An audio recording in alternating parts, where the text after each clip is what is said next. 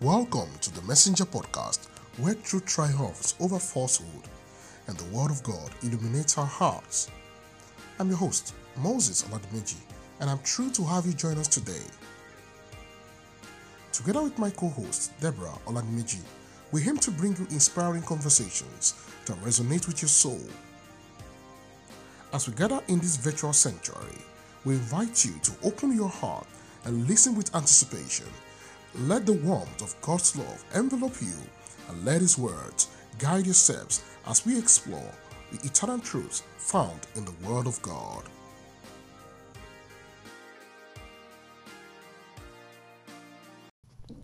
Hello everyone, you are welcome to the Messenger Podcast. My name is Moses Oladimeji. I'm your host on this platform. This is a platform dedicated to dispelling false beliefs and establishing the truth from the Word of God. I have in the house today my amiable wife. She will be discussing alongside with me in this very conversation. Over the last couple of weeks, we've been talking about salvation. We've talked about concept of salvation. We've talked about justification by faith. We've talked about the role of good works in the life of the believer. And today, we are debunking false beliefs on salvation. And would you like to say hi to everyone in the house? Good day, everyone. I'm Deborah Oladimeji. I believe you've been blessed by our previous episodes. Today, we are going to be launching into another topic entirely, where we'll be debunking false beliefs as regards Christianity. There are several false beliefs or misconceptions that people have about salvation within the context of Christianity. Here are a few examples of them. For instance, or foremost, some people believe that because they were born by Christian parents, they automatically become Christians. What do we say to that? Alright, that you were born by Christian parents does not automatically make you a born-again Christian. It doesn't give you the salvation experience. What that does is that it makes you a human being. Okay. Right?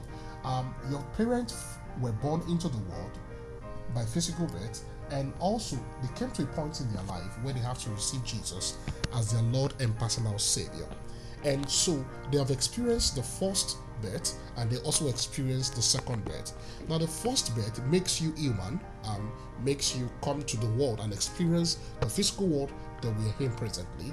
The spiritual birth makes you, it gives you access to become the child of God. The Bible says, for as many as have received Him, to them gave He power to become the sons of God, even to them that believed on His name. And the Bible also says that which is born of the flesh is flesh, and that which is born of the spirit is spirit. Say, marvel not that I say unto you, you must be born again. Okay. Secondly, I would like to ask, because some people believe that salvation is earned through good works, that their good deeds or moral behavior alone can earn them salvation.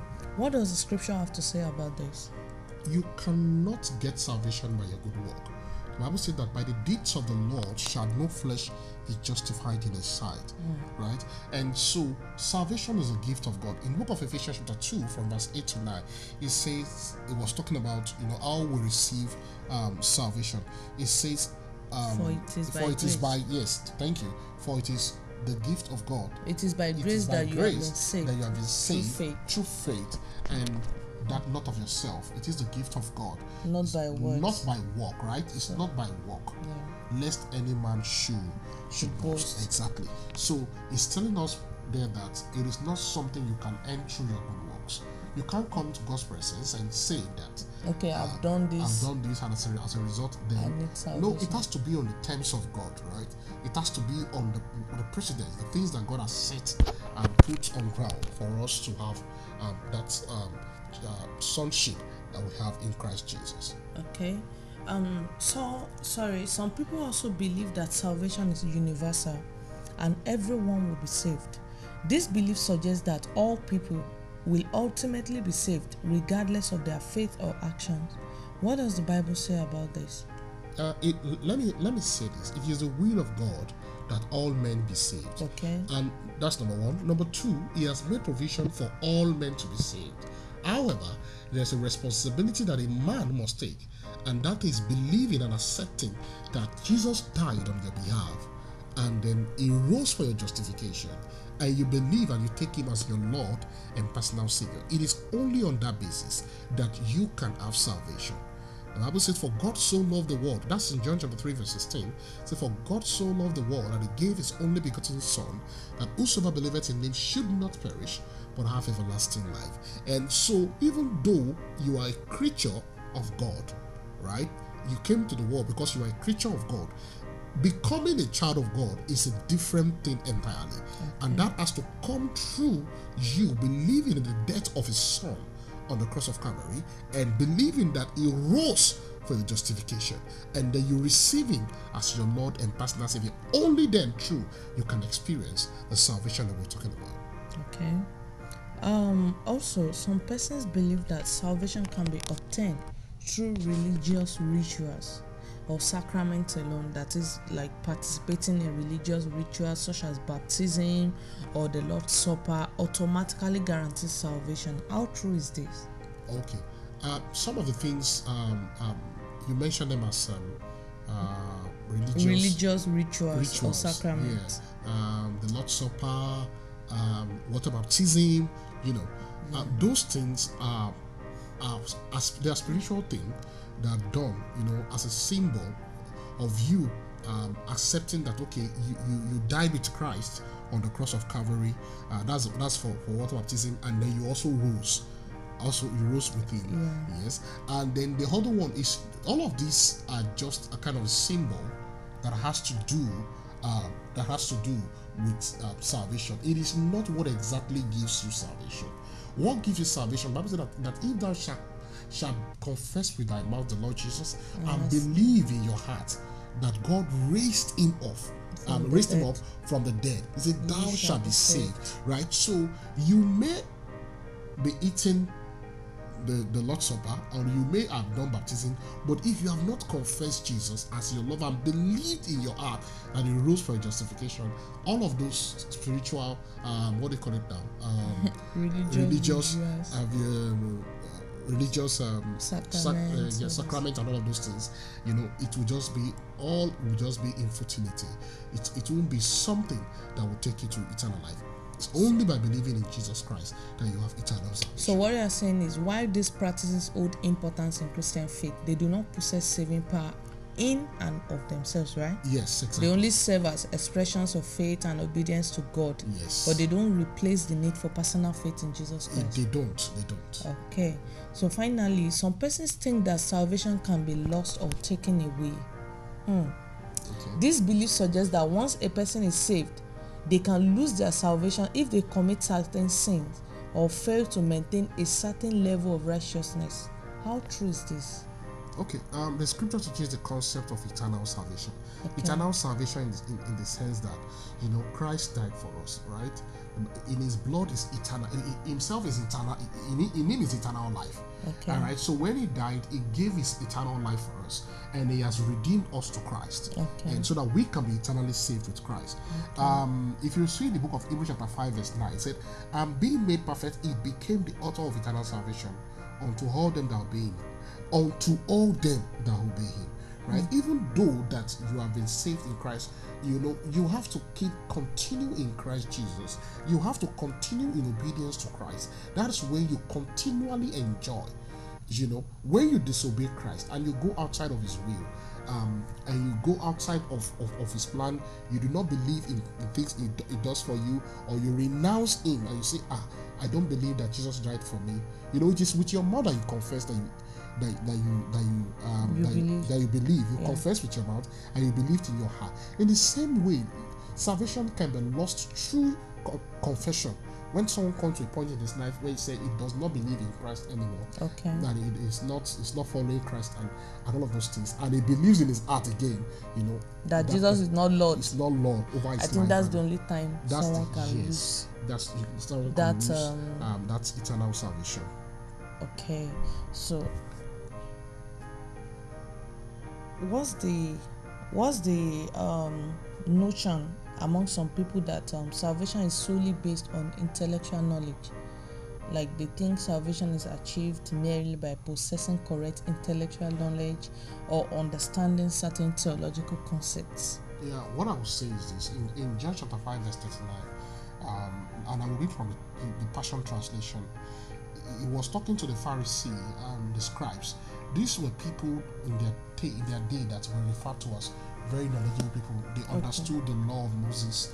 They understood certain things. I mean, they a whole lot of all of these things, they know it. But they were searching the scripture, and Christ had to tell them, say, you are busy analyzing the scripture. This is what it says in the Passion Translation. He said, you are busy analyzing the scripture, poring over them, hoping to gain eternal life. Everything you read points to me, yet you still refuse to come to me so I can give you the life you are looking for, eternal life. So, number one, it is one thing for you to seek spiritual knowledge. It is another thing that after you have sought for the spiritual knowledge and then you come to Christ, every knowledge that you have about Christ should draw you closer to Christ every day. Not that you just know it because you want to prove to people that you know it. And that we can see in our society today.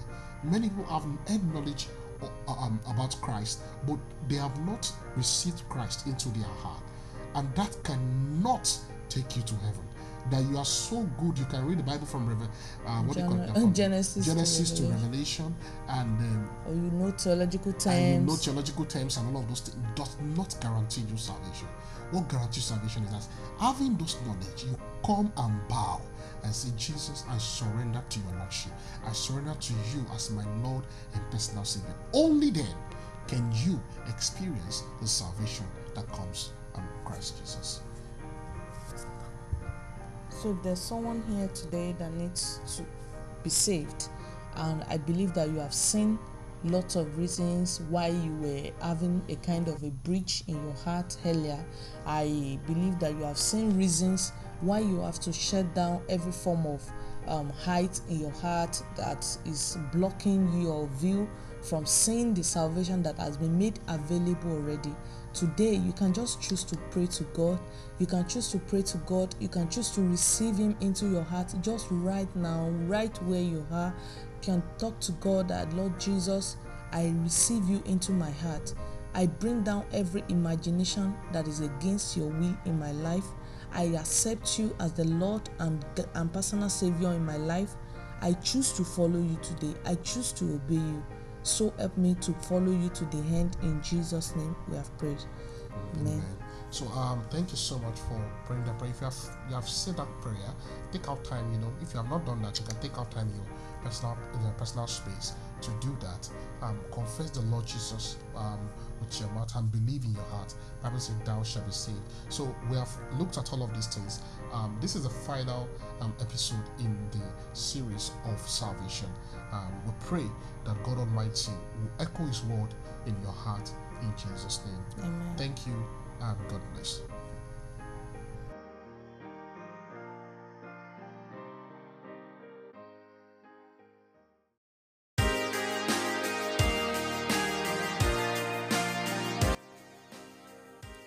Thank you for joining us on this inspiring episode of the Messenger Podcast. We hope you found encouragement, enlightenment, and a renewed sense of purpose in your walk of faith. As we conclude, remember that the truth of God's Word is a guiding light in the midst of darkness. If you have any question, comment, or prayer request, we would love to hear from you. Feel free to reach out to us at info.messenger@gmail.com. Keep seeking the truth, for it is the key that unlocks the treasure of heaven. Stay connected with us by subscribing to our podcast and sharing with your loved ones. Together, let us continue to dispel false beliefs and establish the unchanging truth from the Word of God. Until next time, with the grace of our Lord Jesus Christ, the love of God, and the fellowship of the Holy Spirit be with you always. God bless you abundantly.